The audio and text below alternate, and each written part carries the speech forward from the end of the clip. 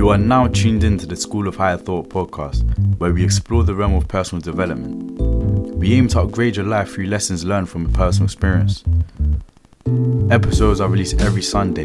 For more updates and other empowering content, please follow our other social medias in the description below. I hope you've got your notepads ready. Class is in session.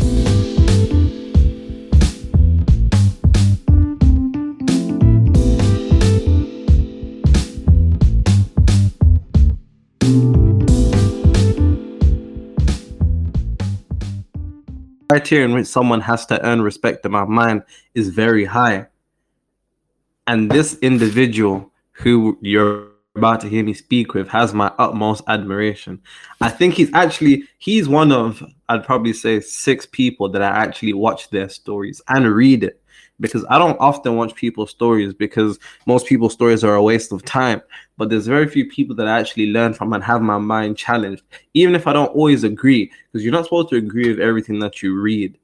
But with that being said, I'd like to introduce one of the most intellectual people that I've had the opportunity to actually meet. Will, thank you for being here. Thank you, my bro Nero. It was great meeting you, by the way. It was great stuff. You're also one of the smartest people I know. I should definitely just put that out there. Thank you very much. We're on, I guess, the same side of a dying battle. Which is why so many people told me before I met you, they were like, do you know Will? Do you know Will? And I was like, nah. They were like, you're exactly like him. It's crazy.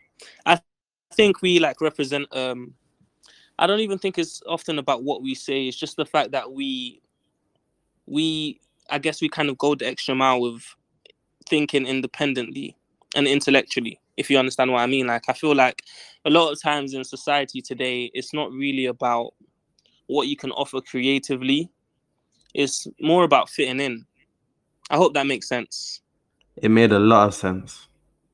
Independent thought is a rare currency.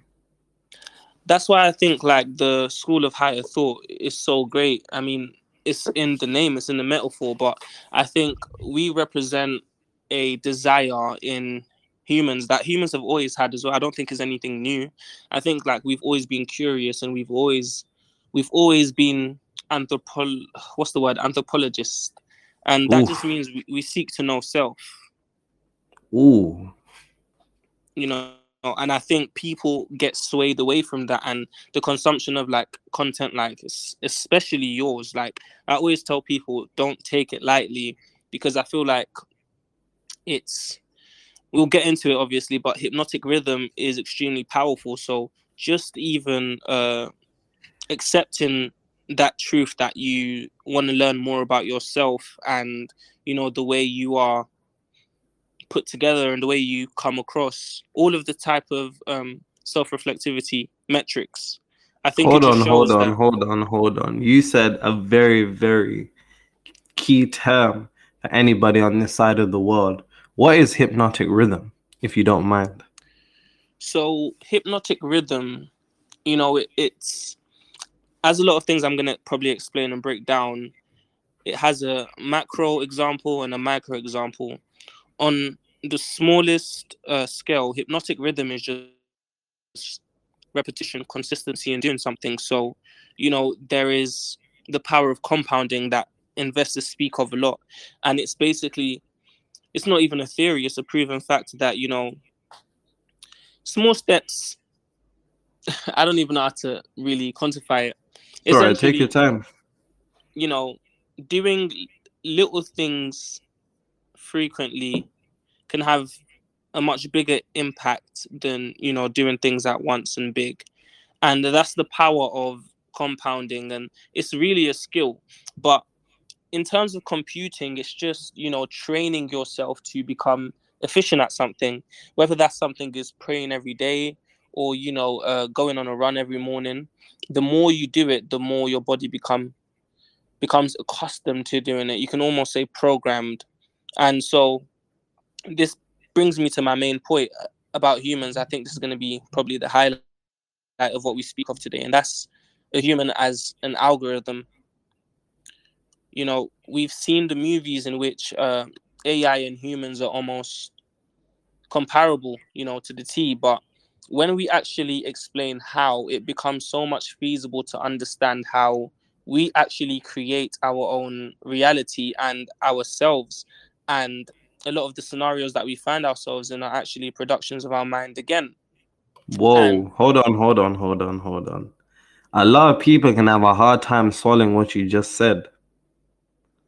Essentially, you're alluding to the fact that what is within reality is a direct result of your essential ignorance, essentially. definitely, I mean, what you need to understand about the ego, there are more than one versions of yourself, okay? But when you break it down to you as a human being, there are two versions of you. There's your whole, which is your entirety, who you are in your subconscious, and your ego put together. And then there is your Mm. ego, which is a small fragment of your personality that exists solely to interact with things in the present. That's the only time your ego even exists. While you're sleeping, your ego doesn't exist because you are submitted into your subconscious entirely. Time gets weird. Um, So who is that when you're asleep then? you are when you are asleep, you are a wider selection of yourself. And the reason I use the word selection is because you as a human, you are a compilation of. You can kind of think of it as a database. You collect so many different types of data. There's taste, there's touch, there's imagination, there's memories, there's heat, there's all of this type of things that we collect. And so you as a human, it's very easy to think of yourself as one point or one person, but really and truly that's not what you are. You're a consolidation of multiple functions, memories, experiences put together. And the part that society identifies with is the ego, because the ego is the only thing that's able to actually function in the present. Time does not exist to the subconscious, or rather it experiences it in a completely different way. And so this term, the ego, this is actually something that can be engineered, or something that is engineered. So do Hold you have on. any questions about What's that? so hold on. Yeah, So essentially what you're saying is that we can essentially modify the way our ego experiences reality. definitely. We can also modify how our ego is experienced in reality. What I mean by that is, there are extremely subtle things that we don't know are actually being determined by much wider influences. And that's both internal and external. So, on the external factor, I'm going to start with something extremely huge. I know none of you guys would have heard this before. People don't actually know that the earth really determines so much of our life. And I don't even just mean geopolitical or environmental. I mean literally, the earth controls your heartbeat, it controls your resting heart pace. And the reason it does this, or the method in which it does this, is there is something called the magnetic field, okay? And that manifests itself on many different levels. We have one as humans, the earth has one as a planet, and the sun has one as the center of our solar system. And so what happens is these magnetic fields allow, I guess, objects in a range to condition everything that's within.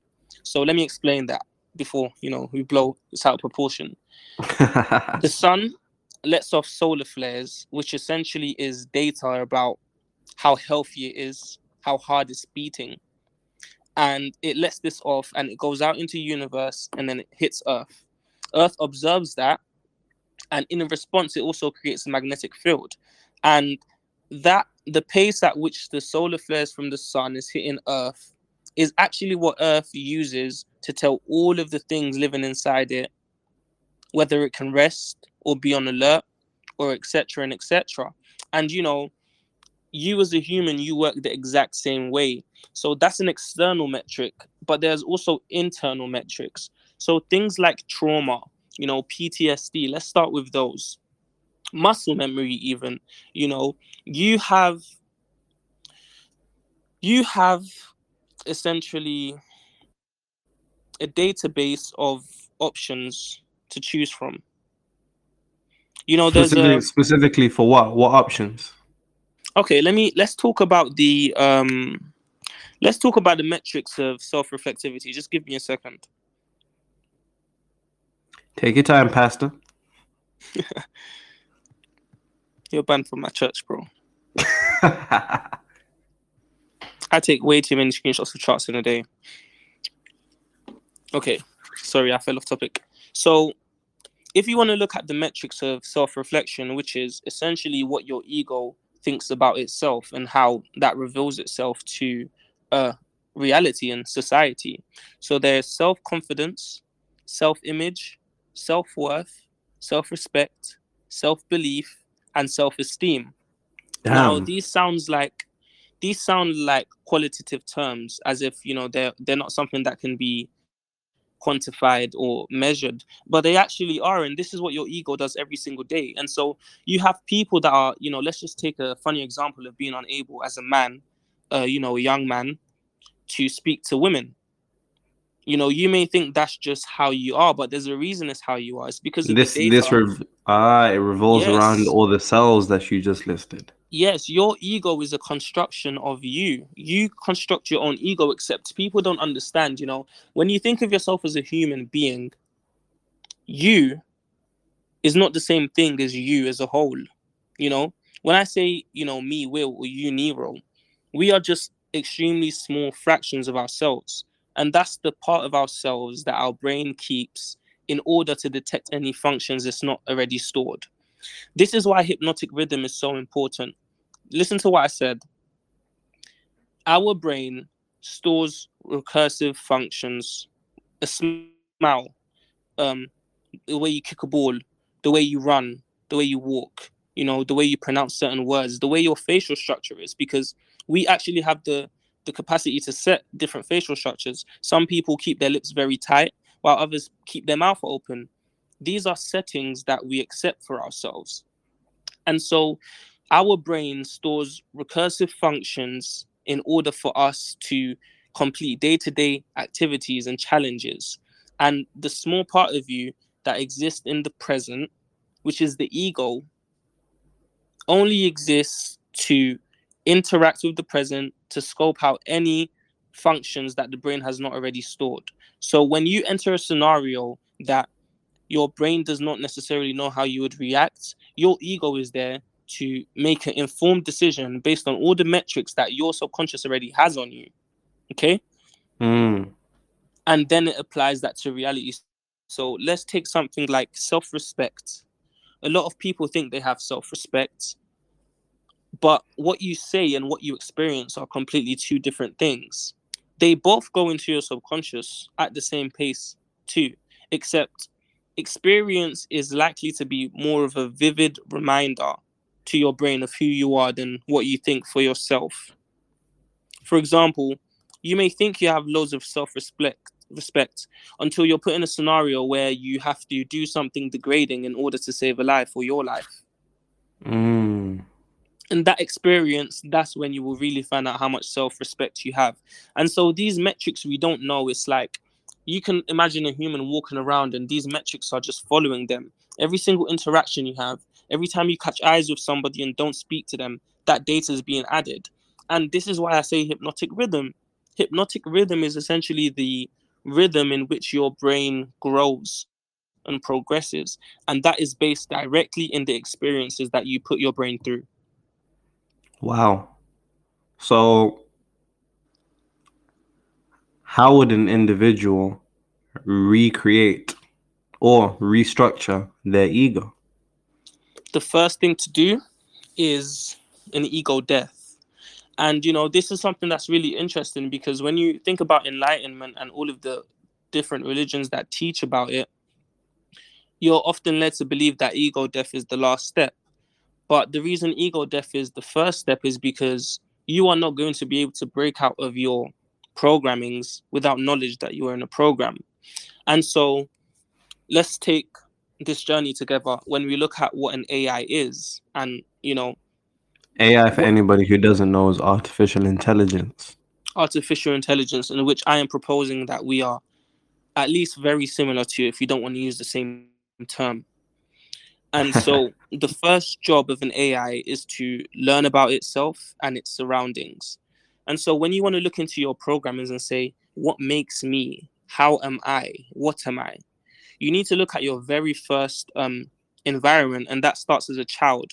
You'll hear a lot of religious books and other type of historic teachings talk about the first 7 years of a child's life.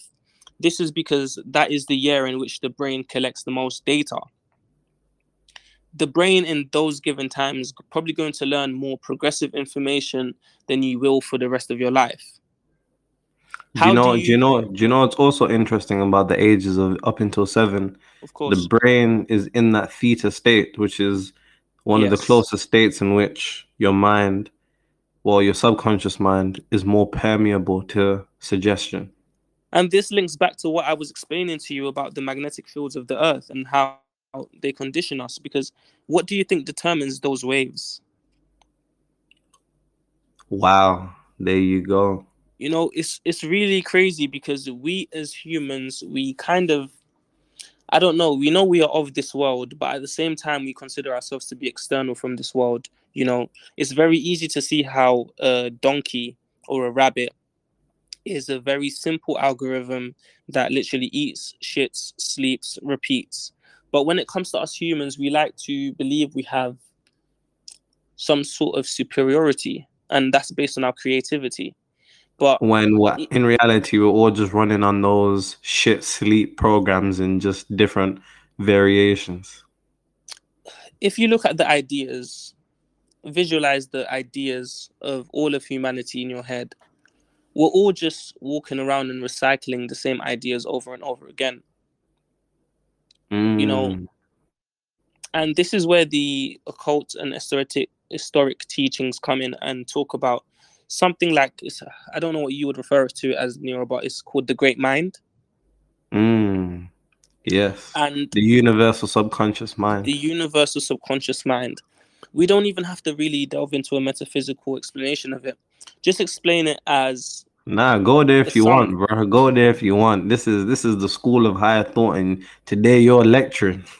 Okay, so if you look at that as a sum of all of human thought, it is very possible that if there is a place where the universe is essentially recording data, that means there is a place where all of us collectively coexist. That's not in a physical dimension. And just to be clear, for people who are new to metaphysics and do not understand the message of how things can exist and we not see them, it's very simple.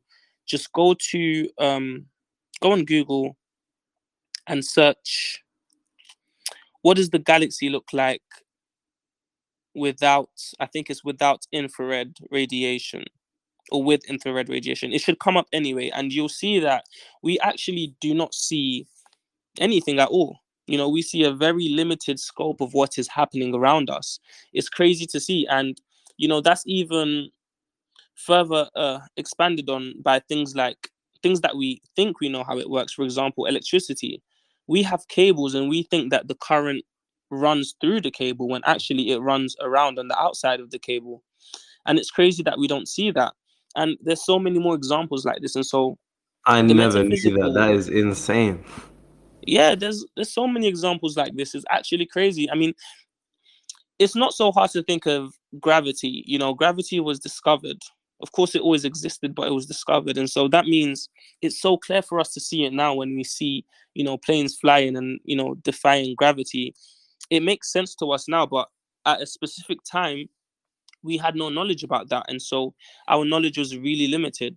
And this is something that you can see very clearly if you look at our, anthropocentric history. If you look at our religious books, the Bible talks about things like the four corners of earth. And at the time it was written, of course, that was an acceptable phrase because we had no fucking idea. But as things go on and we get more information, we start to see that there's scopes of reality that we do not witness as our physical realm. And that doesn't mean that they're not real. And so the metaphysical is just the study of these dimensions that we definitely know exist. We definitely know they exist. And so when we come back to, because we kind of took a detour, come back to, understanding the world as an AI, where you are, what you are. The first question is, how do I gain energy? Because energy is the number one asset in the universe. We know that. Hold on. Rewind. Reel up. Energy is what? Energy is the basic commodity of the universe. It's the universal commodity, whether we represent it in, food or money or time, whatever you want to really represent it by. Energy is what we are all after in different ways. That is a But bar. to really think about this, and why I'm expressing it now, is to say, as babies, because we were talking about like 0 to 7 years, as babies, what is the one thing that we know babies do? You tell me. Cry. Mm-hmm. Why are they crying? Because they need attention. They have a need that can't be met. They can't speak, and so the only way to attract people to them is to cry. Often babies will cry until you find out the source of the problem. You could, try to burp them. You could try to do whatever you want to do until you find the source of that problem. They're not going to stop crying. And so that shows you that even as an AI, we come into this world with somewhat of a blank slate. Of course, we have biological information that gets inherited from our parents, but we come into this world with somewhat of a blank slate. But we know one thing. We know that the way to get what we want, which is attention, I guess, is to alert for it. And that's from the people around us. And so this becomes the first real breeding grounds of information for the brain. The 0 to 7 years, when your brain is in theater state, is when your programs, your main programs that are probably going to run for the whole of your life, are being constructed. So let's talk about these programs. These programs are essentially called control dramas, and they are essentially, it's the way that your brain learns to get energy. And this varies from family to family, because some families where you're the only child, you're not really going to have an energy problem. You're going to get all the energy you need. But in other environments where it's very competitive, maybe 3 or 4 children, maybe not both parents or none at all, it becomes very difficult to get energy. And so you create control dramas to manipulate the situations in your life, and so you can get the most energy out of it. If you think back to depictions of youth, like young kids, they get jealous very easily. And the most obvious control drama is called the intimidator. Now, the intimidator is somebody that will essentially steal energy from you, and they will do it by Could you give us an example of how an intimidator would operate or interact with somebody? So intimidators are actually the easiest to actually realize, because they essentially just try to steal. They all out try to steal energy, and that's by a threat or intimidation. And easy scenario of intimidator is a household where it's very tight for competition and for energy, and so they have to develop ways to essentially get energy, and it can be frustrating when you can't get that energy, and so you resort to violence if that's the type of person you are. The reason I say that intimidators are the most obvious ones is because the 3 other control dramas actually take, they become more complicated in the ways they seek to steal energy.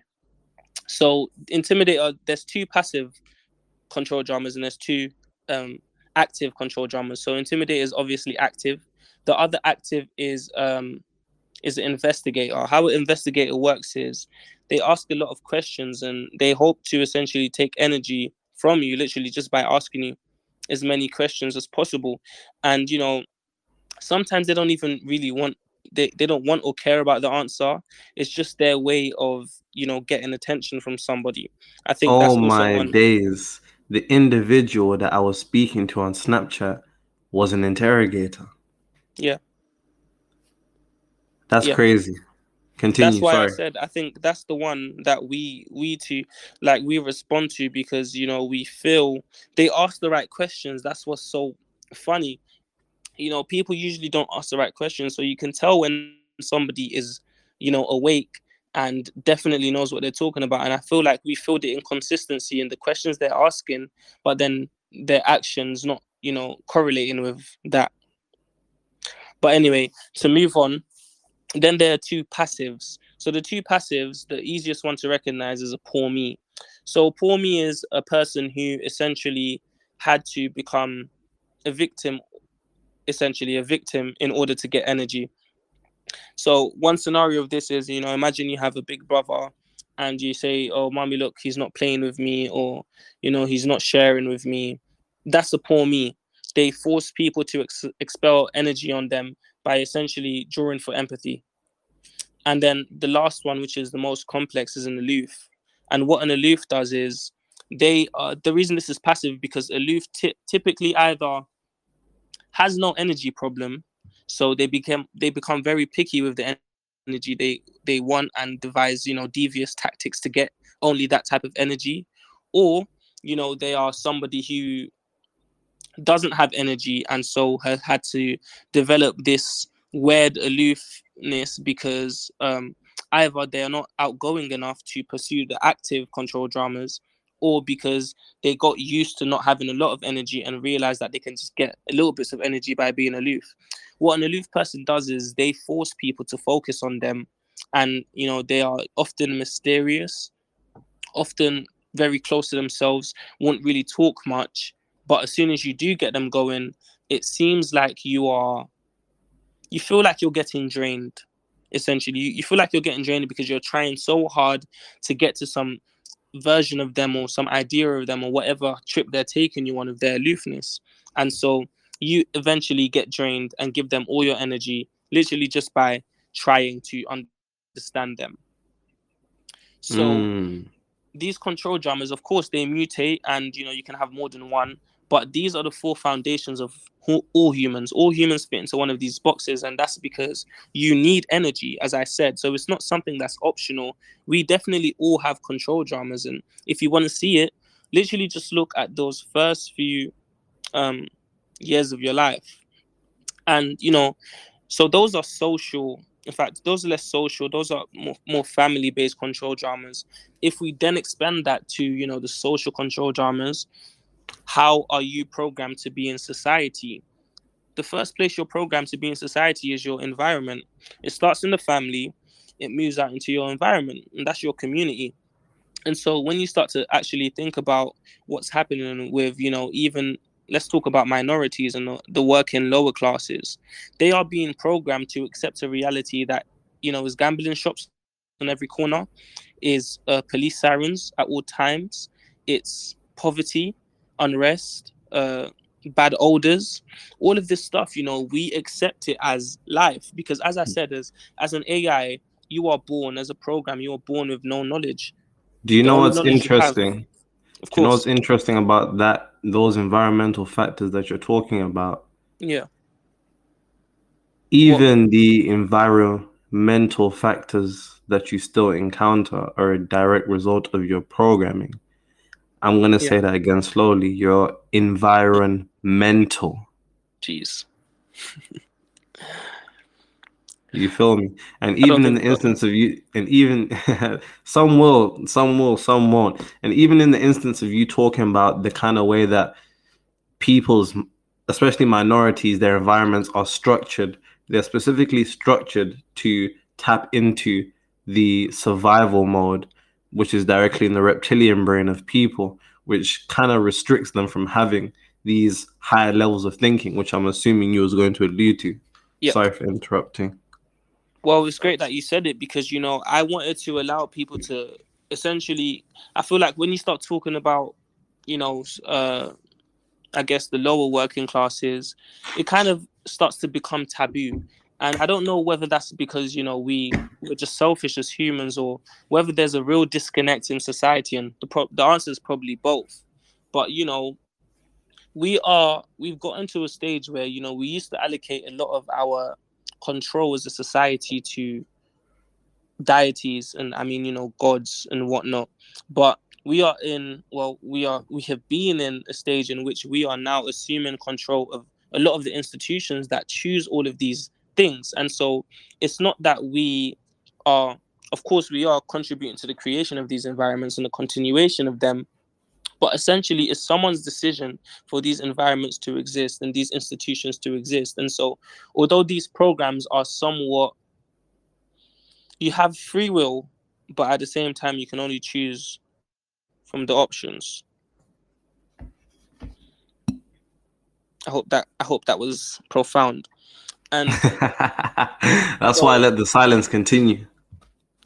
Essentially, if we go back to, so we now know that, we have been programmed by our family, by our community, and then by the institutions. And the institutions, they program you at such a pace that you don't even understand. People think stuff like advertising is very simple. We now know that the media is nothing simple. We know what can be achieved, what type of brainwashing can be achieved by the media, and media, full stop. We have seen, Jay-Z, I'm sorry to quote Jay-Z, but I love Jay-Z. He says this line where he's talking about his grandma. His grandma is a heavily religious woman. And so she believes that essentially her position in life, whether that's being oppressed or, being a slave, because she's obviously very old, is basically up to God. And he essentially starts to say that by her buying into these institutions, she doesn't even realize how she's also picked up harmful programs that the institution is broadcasting to people that don't look like her. And that's how you get black women really wanting to, I think this time has actually moved past, but there was a point in time where black people really wanted to have straight hair, and we as a community, we I continue to remember promote. back in the day, every man was curling there. We promoted these features, and that's because these institutions create not only our expectations but our rewards and these trends. And that's why I'm so happy that through social media there's kind of been a democratization of this control and this influence, and it's gone back to the people.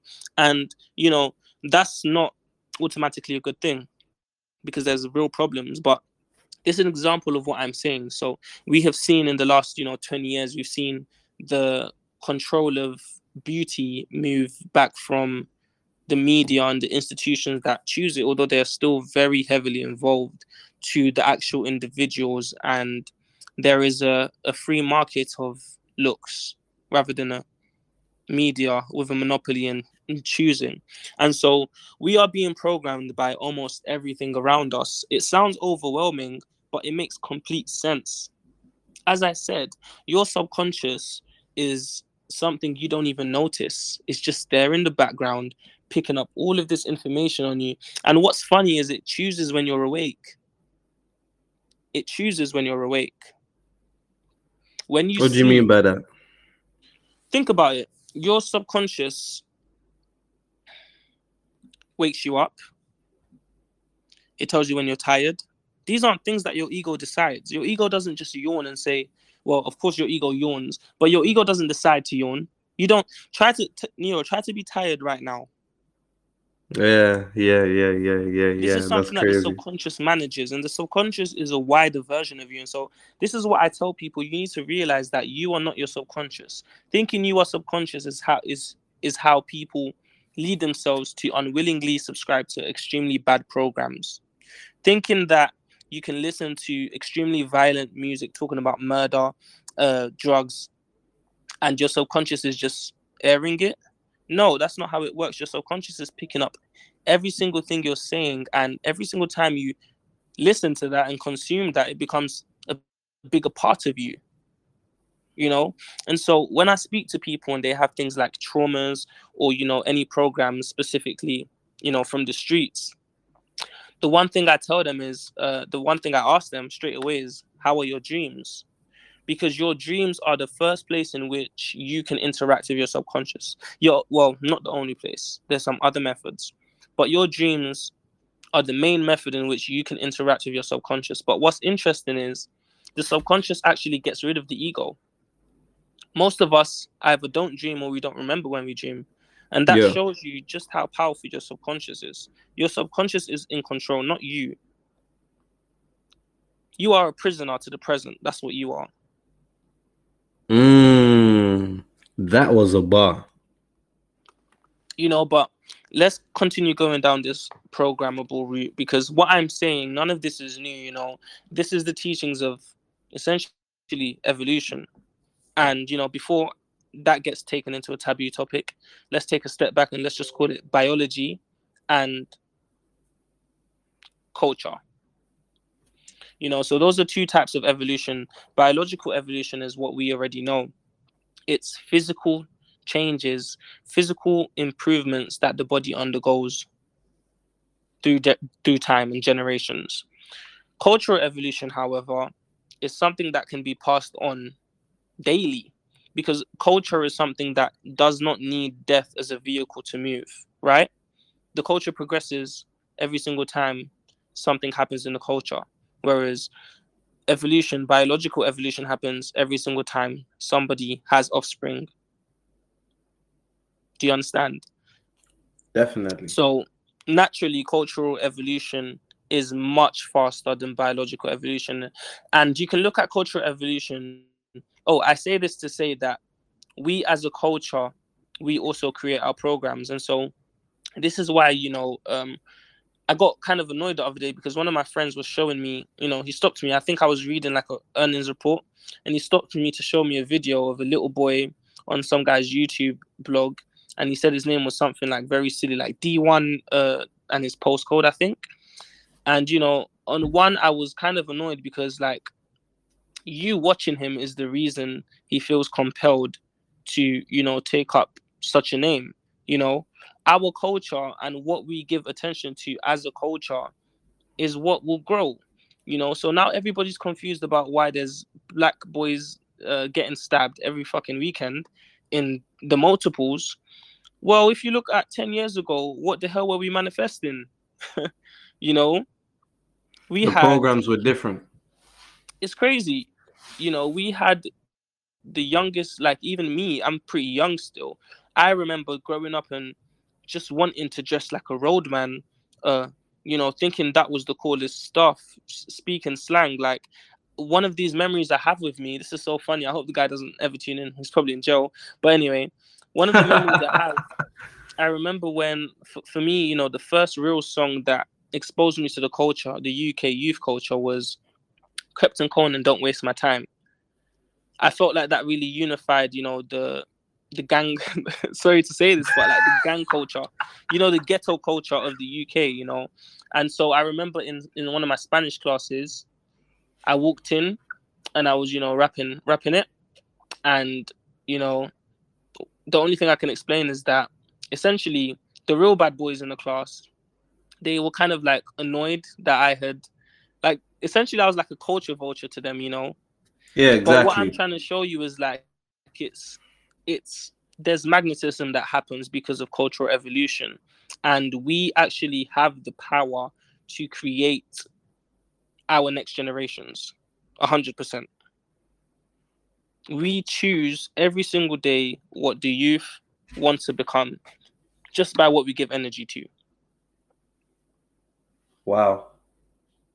Well, that goes into what they say, where attention goes, energy flows, and you told us that energy is the most valuable asset.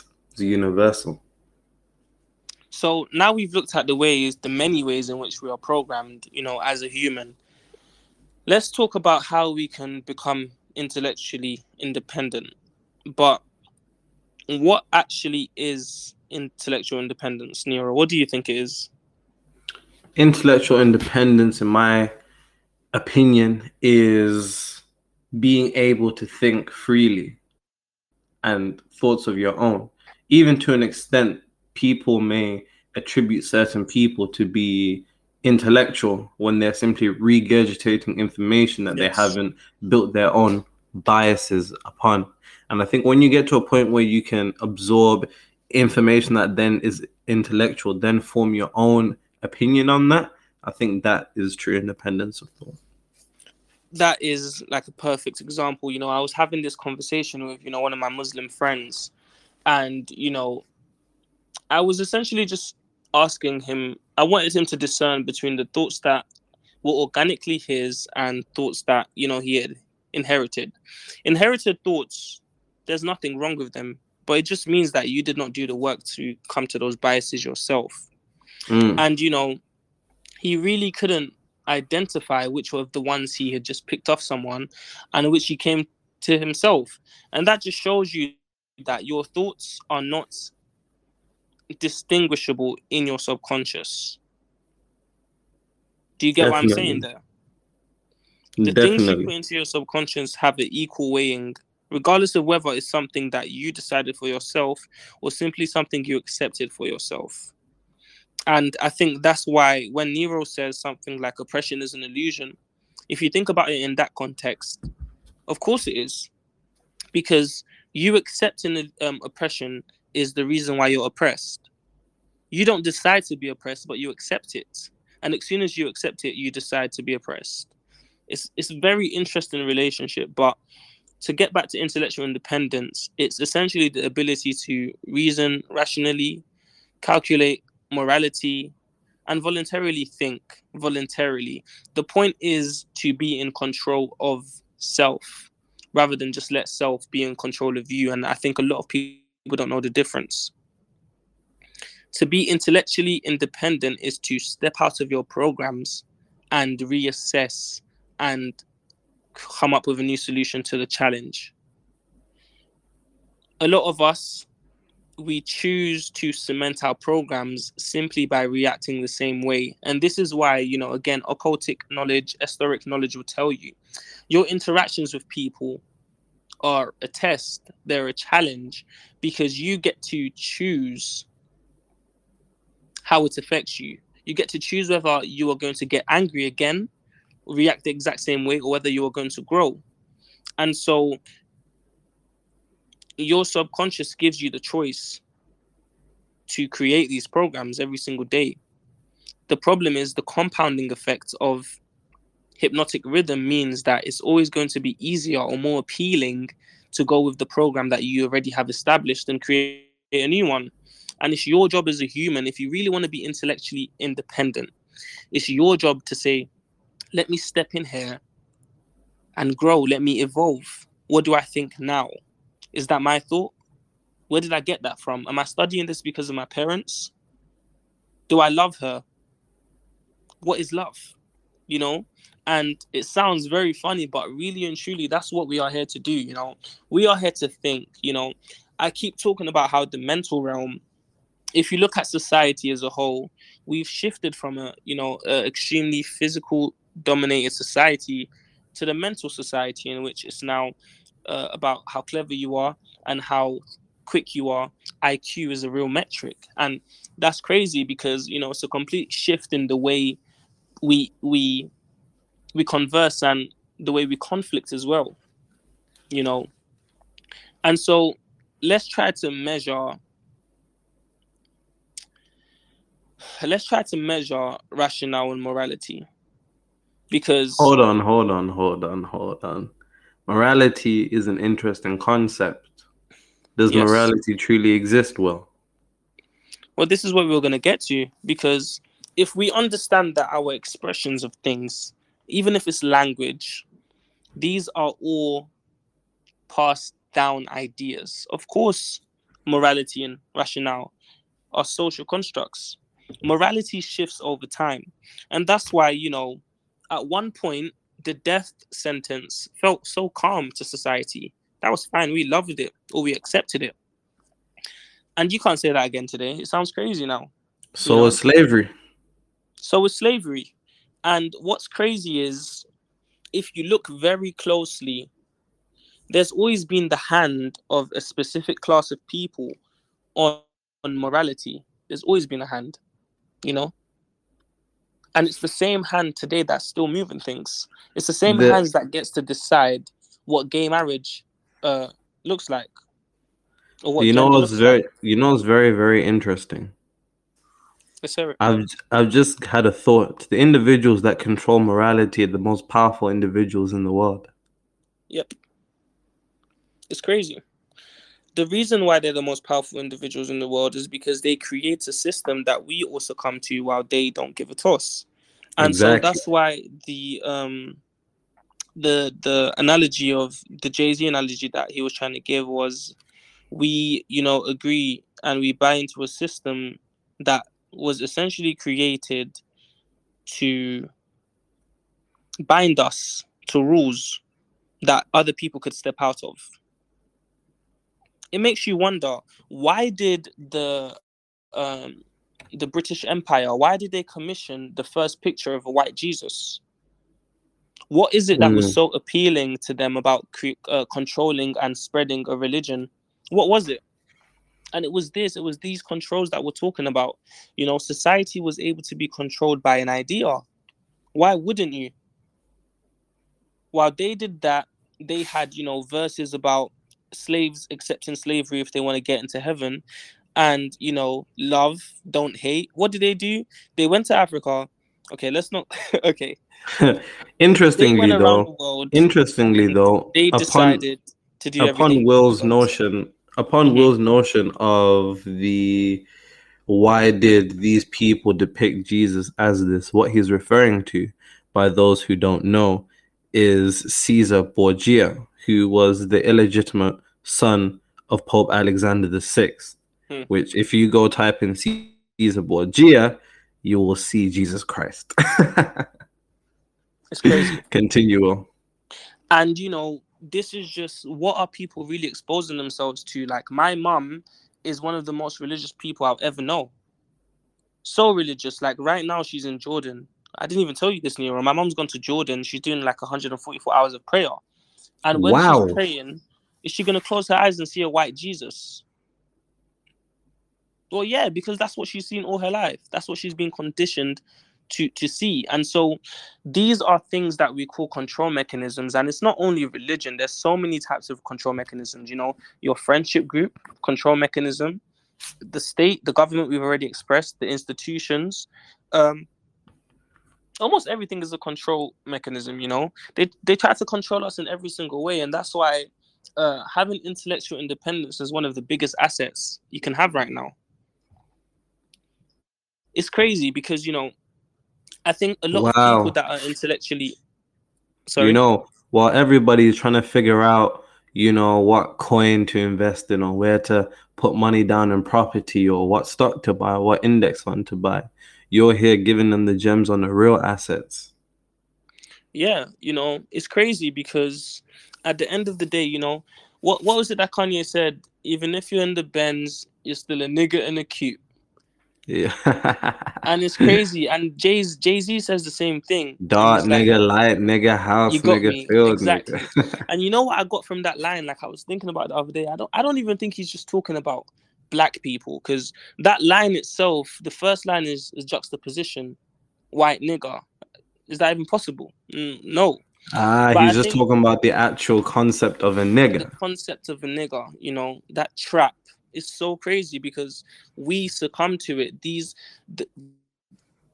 state has been able to control us successfully for so long that we are so far away from, I don't even want to say the truth. I don't know what the truth is. I don't know if there is a truth, a universal truth. I don't know what's going on in those offices, but they've been so successfully able to control the narrative of society for so long that we essentially...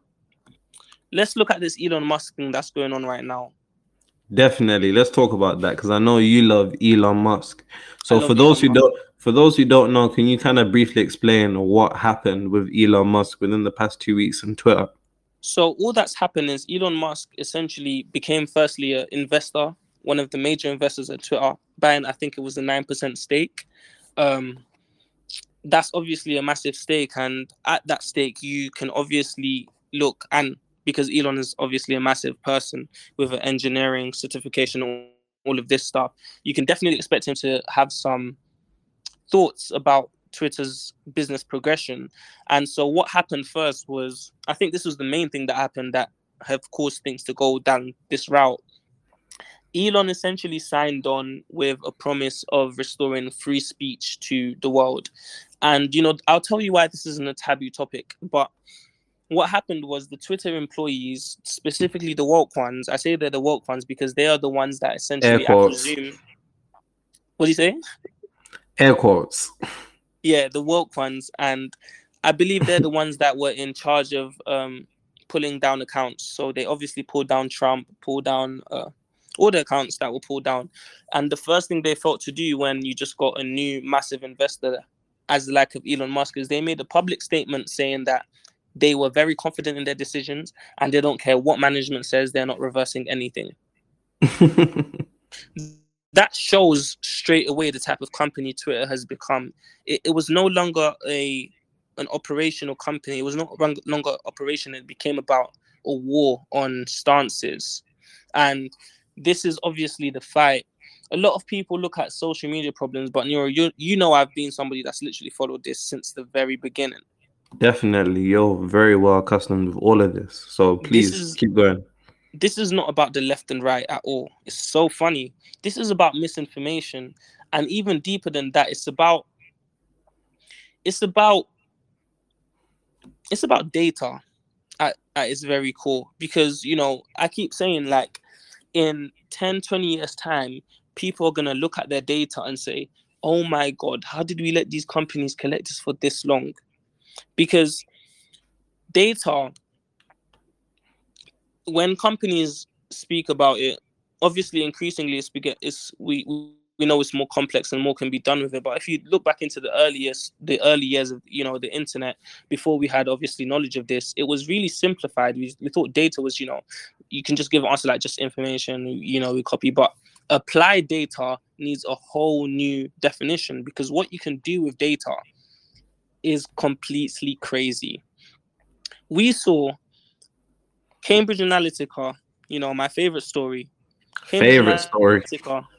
We saw them work on the Trump campaign to target specifically 4 million black men in specific areas. How can data get to a point where it can be that powerful that they can rig elections?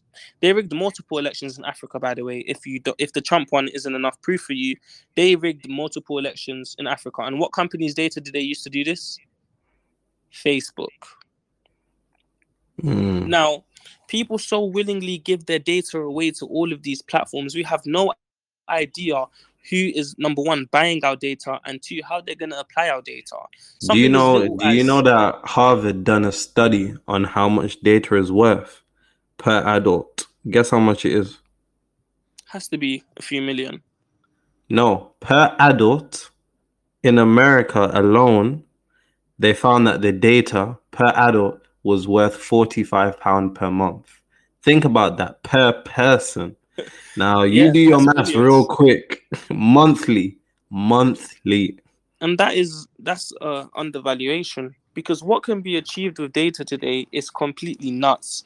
We can build comprehensive models on humans, and we can build what's that word? Funnels. We can build funnels to send humans into that previously we couldn't have. And so when you look at what's happening with Facebook and social media and why it seems like such a chaotic place, that's because we are now enjoying the fruits of our labor. Meaning, what we are witnessing on these social media platforms is stuff we've manifested in the last 10 years, as I've said again. What was getting the most attention on Facebook and Twitter? Negative stuff. This has been a downward spiral for years. I've been following this. I called it negative data. I first saw this in 2019. How did I come across it? It was about the protest. I was basically writing a study on social media being used to organize, and that's obviously protest. And this was in the rise of the BLM and all of that stuff. And I saw that there was way too much power in this algorithm to, I guess, make posts viral. And I saw this and I said, what is it that makes us humans click? Negative stuff. And now things are going to start to make a lot of sense, because I know there's going to be a lot of people that tune into the School of Higher Thought because they aren't satisfied with their explanation of reality and society. It doesn't feel like enough. And this feeling it's cathartic when you find the right place to express it. But social media is not the right place to express it, because what will happen to you is you'll be manipulated and you'll be pulled into a a rabbit hole and you'll be made extreme. Just like those 4 million black men that Cambridge Analytica, what they did was they knew if they radicalized those black men, they might become woke with speech marks. But the point is, they would be so woke that they would stop believing in the system and they wouldn't vote in those key states that Trump needed to win. Were they successful? I don't know. What I do know is that they was invited to the Trump Tower on the day of his, the day he won the election to celebrate. So that's your answer. And I think these control mechanisms, they are becoming so much more advanced. We have, because we derailed from the Twitter stuff, let me just say what I was thinking. We have the media convincing you that Elon and his partners owning Twitter is worse than BlackRock, who have basically existed for generations and control Nero, you're laughing, but you don't understand how angry I was when I tuned into that CEO speech and I heard this venture capitalist investment bank, whatever they want to call themselves. I heard them say that their job is to create behaviors. Whose behaviors are they creating? Oh, wow. And why? Do you know what's interesting? What's interesting? What? Similarly to how earlier I said that the most powerful people in the world that are the people that control morality, I think a very, very, very powerful group of people are the individuals who dictate what content allows to be on social media. It's so crazy because that's what the fight is all about right now. The thing is, there's no real good side between the conservatives and the Republicans. They both want the same thing right now, and that's to use social media to their advantage. That's both of them. And the way to get that is to obviously be in office and regulate it. It's so funny because, there was a video, I spoke about this on my Snap. There was a video, not a video, sorry. There was, the big tech antitrust lawsuits. Do you remember when they were going on? Yeah. I was tuning in, and I'm a computer scientist, so maybe I'm just being tone deaf, but surely these people that have had multiple lawsuits on big data and tech, full stop, why are they spending so many time trying to define things that aren't even relevant? And that's because they were trying to keep this whole disinformation problem under wraps as well. Because if it becomes a public problem too soon, they're not going to be able to regulate it. They're going to give the social medias basically a chance to fix it too, or someone like Elon to come and buy it. Makes sense. Now the problem is basically screaming in everyone's face. Something has to be done, and the proof is in the pudding. Elon Musk, just after he made his bid, do you know who secretly? I don't know if they did it secretly or Justin's son, right? Not even him. I'm talking about Vanguard and BlackRock. They went and increased their stake in Twitter. Wow, the monopoly of the world. It's almost interesting. It's almost like it's Elon against the corporations, which I know to people listening, they're going to be like, what? Elon Musk is rich. He's one of them. But I think this shows a clear division between them. Elon Musk put down, I think it was 8 billion to clear world hunger. What corporation is doing that? BlackRock managed 12 trillion. That's more than my life. That's the life of my country. My country is only worth 500 billion.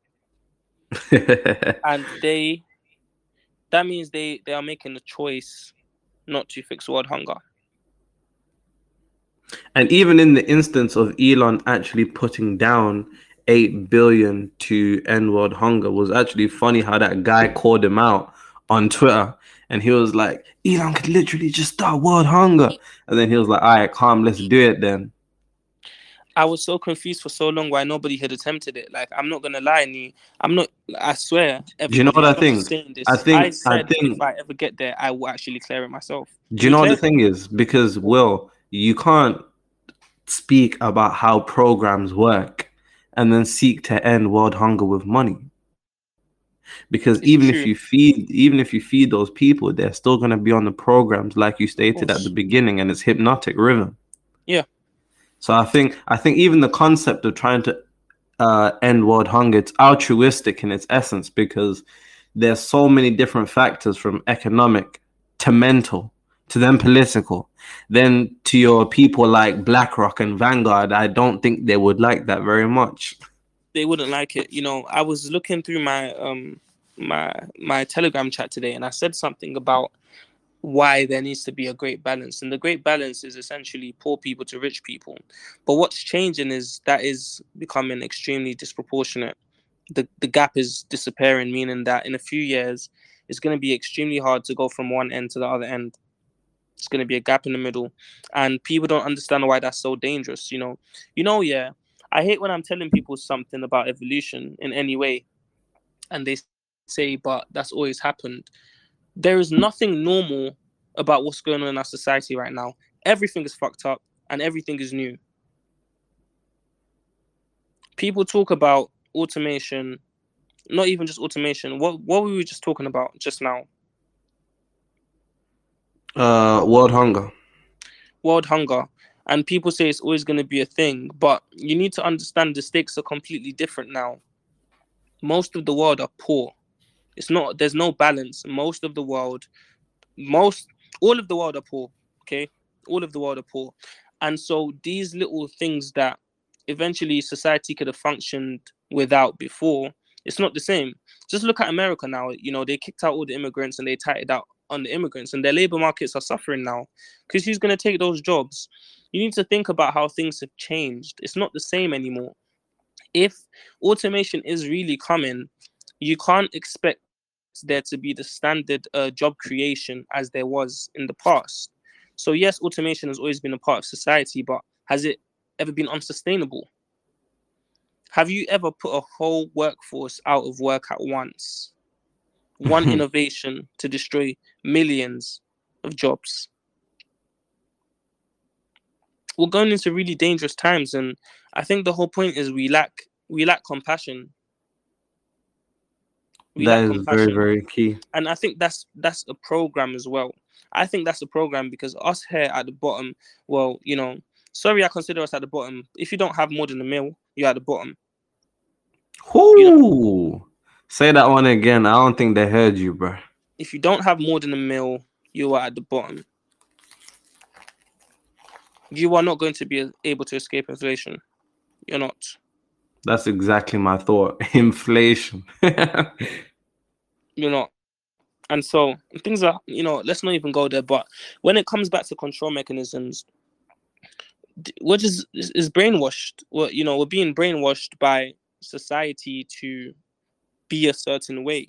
I think now we've explained this, it starts to make sense why you have to completely take control of your reality creating vehicle, which is your mind. You need to be very mindful of the stuff you consume. You need to be very selective. A lot of people, I'll give you another example.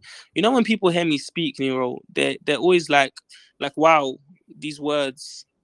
And to me, it just makes no sense because I'm just dispersing information that I've read somewhere or picked up. It's not really a skill. It's worse when they say you sound like a white boy. That's the worst one. That's the worst one because I think, it's great that you said that because that's the very sentence. Like, speaking well is only a white man's quality and you accept that. It's almost like they use white people as a benchmark of intellect, which says a lot about their ego. And I'm not talking about the ego on a simplistic level. I'm talking about it the way Will broke it down: your self-confidence, your self-image, and your self-respect. Who controls those things? And that's why, I in my experience, anytime I find, smart black men like Nero, there is also there's always a heightened sense of pride in self. And when I say that, I don't mean like pride in yourself. I mean pride in who you are as a person, who your community is, where you come from, all of these things. And I think it's because as soon as you realize that you've been lied to or you've consumed something that is not of you, you need to kind of flush and go back to your roots. I always tell people, like, the first thing you should do to secure your ego death, or after you've done your ego death, is you need to actually think about who you would be if you didn't live in this country.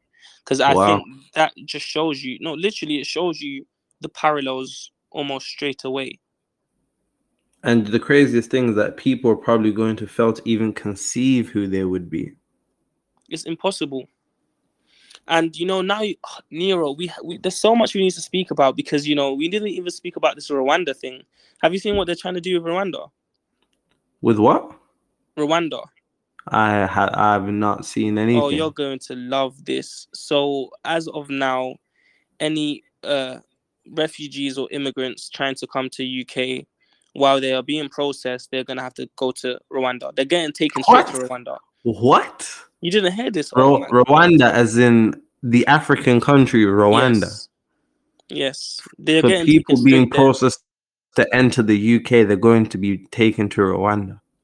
Yep. I Meaning, don't think I'm a student of geography, but something is missing there. Rwanda is going to build an economy by housing, I guess, immigrants. It's so sad, because if America, have you seen the way America processes the immigrants and where they keep them in like the cages? Yeah. I've seen that. If that's America, a 22 trillion economy, how do you think Oh Rwanda my are going to deal with goodness. these? It's so scary. And, I see a future in which Rwanda basically builds an entire economy of housing those rejected people. It's going to be very sad. And if it you think is. about it like that, the reason is, I bring it back to say, our parents, I mean, I don't know about you, but I think I'm first generation. I Yeah, am me first too. generation. My mum moved here, so I'm first Yeah. generation, right? Yeah, me too. So we are like the last ones, like, nigga, we made it. The last ones through to the existence. So, literally, because everybody else now, like you said, is gonna go through an Rwanda. entirely geez. And even if you think about it, even where people are going to be processed, what companies do you think are going to be building those facilities and funneling the money back into their own economies? We already know. It's so sad. So the future you need to prepare for, the number one skill. Yeah, everybody needs to get rich, 100%. Get very rich. But get a grip of your mind. It has to be yours. Because if it's not yours, it's somebody else's. There's that quote. The thing No. is, We're not just gonna walk by that like you didn't just say. If you don't own it, it's somebody else's. fucking bars. That was crazy. If you do not own your mind, it's somebody else's automatically. If you don't own it, it's somebody else's. It's not like if you don't own it, for a couple minutes, no one's gonna own it. No, automatically, it's been assigned to somebody else. That was a bar. It seems like a waste of money for companies to, just be putting their brand up, just the name. People aren't even going to read the rest of the advertisement, but just for you to see a logo. You need to think about why that's such a asset. They clearly see some value in being on your mind, even if it's just subconsciously, because you see it, you may not process it, but you see it, it's stored in your mind. Why is that? Ask yourself. Really think about it. And that's because your subconscious is the part of you that actually contributes to society. Your ego is just there. Your ego is actually never there. Think about it. The present is not real. The present is always gone. And so your ego is not real. Not really. It's crazy to see that. And we get so lost in the ego and such a false idea of self that it's so easy to control us the other ways. The government, bro, us black boys, we think we're so cool. We think we're so cool for doing the dumbest shit. Where did that come from? What's funny? Niggas will laugh at you for driving a car with two hands on the steering wheel. It makes no sense. Oh, man. It makes absolutely no sense. And bro, it's like we laugh about it, but it's painful to me, bro. Because I see myself as somebody, like, I know people that have died. And I see myself as somebody that if I didn't ask myself these questions that we are trying to get you guys to ask yourselves, that I easily could have been on that list. Easily. Very, very easily. It's crazy. Like, why are you here? Why are you safe? There's a reason for it. And if you haven't found it by now, in fact, let me not say that. But then be glad you're not finding it in a Rwandan processing center. Be very glad you're not finding it in Rwanda. It's so sad. But well, I think that's everything we need, bro. To finish off, though, I just wanted to say what we're trying to get you to do by this information it's not to scare you, it's to get you to realize that you are playing a game and there are real high stakes on that game. Every single day you play the game. It's not just one day of sin, or sorry to use the word sin. It's not one day, it's the 100 days that count. And every one day is significant to 100 days every other day, if that makes sense. So you need to break away from control mechanisms. You need to reprogram yourself. What do you like? Who are you? What do you love? Find out for yourself. And like my first step, because you know everybody always asks the first step, you're probably going to feel like somewhat lost after this.